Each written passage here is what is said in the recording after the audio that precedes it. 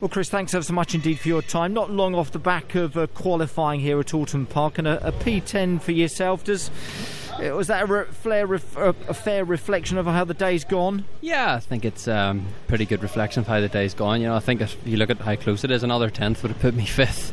You know, so with this car, we're still taking little progress steps with it. You know, it's all the small things now that we're working on, and you know, that session there, we found more time from FP2, but you know, it's just another little bit we need now to take that next step. It's one of them things where we don't want to make a massive change and put us out of position completely, but we're making small steps to try and make the car better without going overboard, if you understand. Yeah, very much so. Like I say, a tweak in the right direction is obviously so much better than the tweak in the wrong direction, but you are making that right progress, aren't you? Definitely going in the right direction, Chris. Absolutely, yeah. And it's a new car, like we say, isn't it? Yeah, it's brand new, and it's not an evolution of an older model. You know, it's a completely new car, so every time we take it out, we're learning more. The guys are learning more, and I'm obviously learning more about driving it as well. So yeah, we're going to go and have a look at where we were there. You know, it's as I say, a 10th would have put us 5th. You know, so it's so close. But yeah, there's definitely room for improvement in our car. You know, it's we're getting the most out of it there, but we're not getting it all. It's an evolution every time we take it out. So it's as I say, we've still got so many things that we haven't tried yet. So we're scared to make a massive change and qualify 20th, or you can make a massive change and you can qualify 2nd. So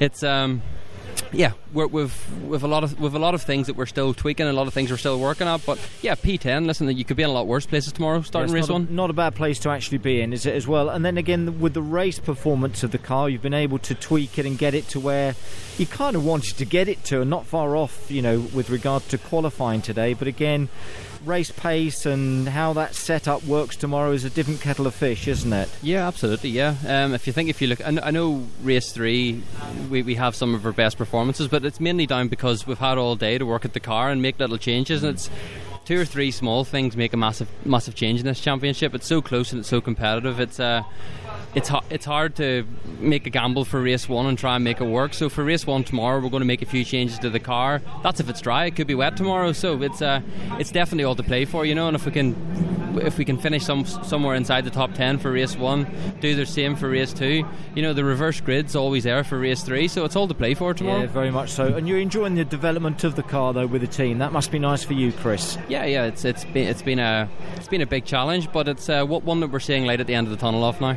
Oh, it's great though when it comes together. I mean, you're up there towards the front, aren't you? Like to say so for yourself. That must be very pleasing and a real push for you personally and for the team to keep taking that progression forward. Absolutely, yeah. As I say, every time we're going out, we're getting faster and we're making improvements. So that's all we can ask for. Excellent. Well done. Good qualifying session. All the best in those races tomorrow. Top man. Thank you, Chris. Thank you very much.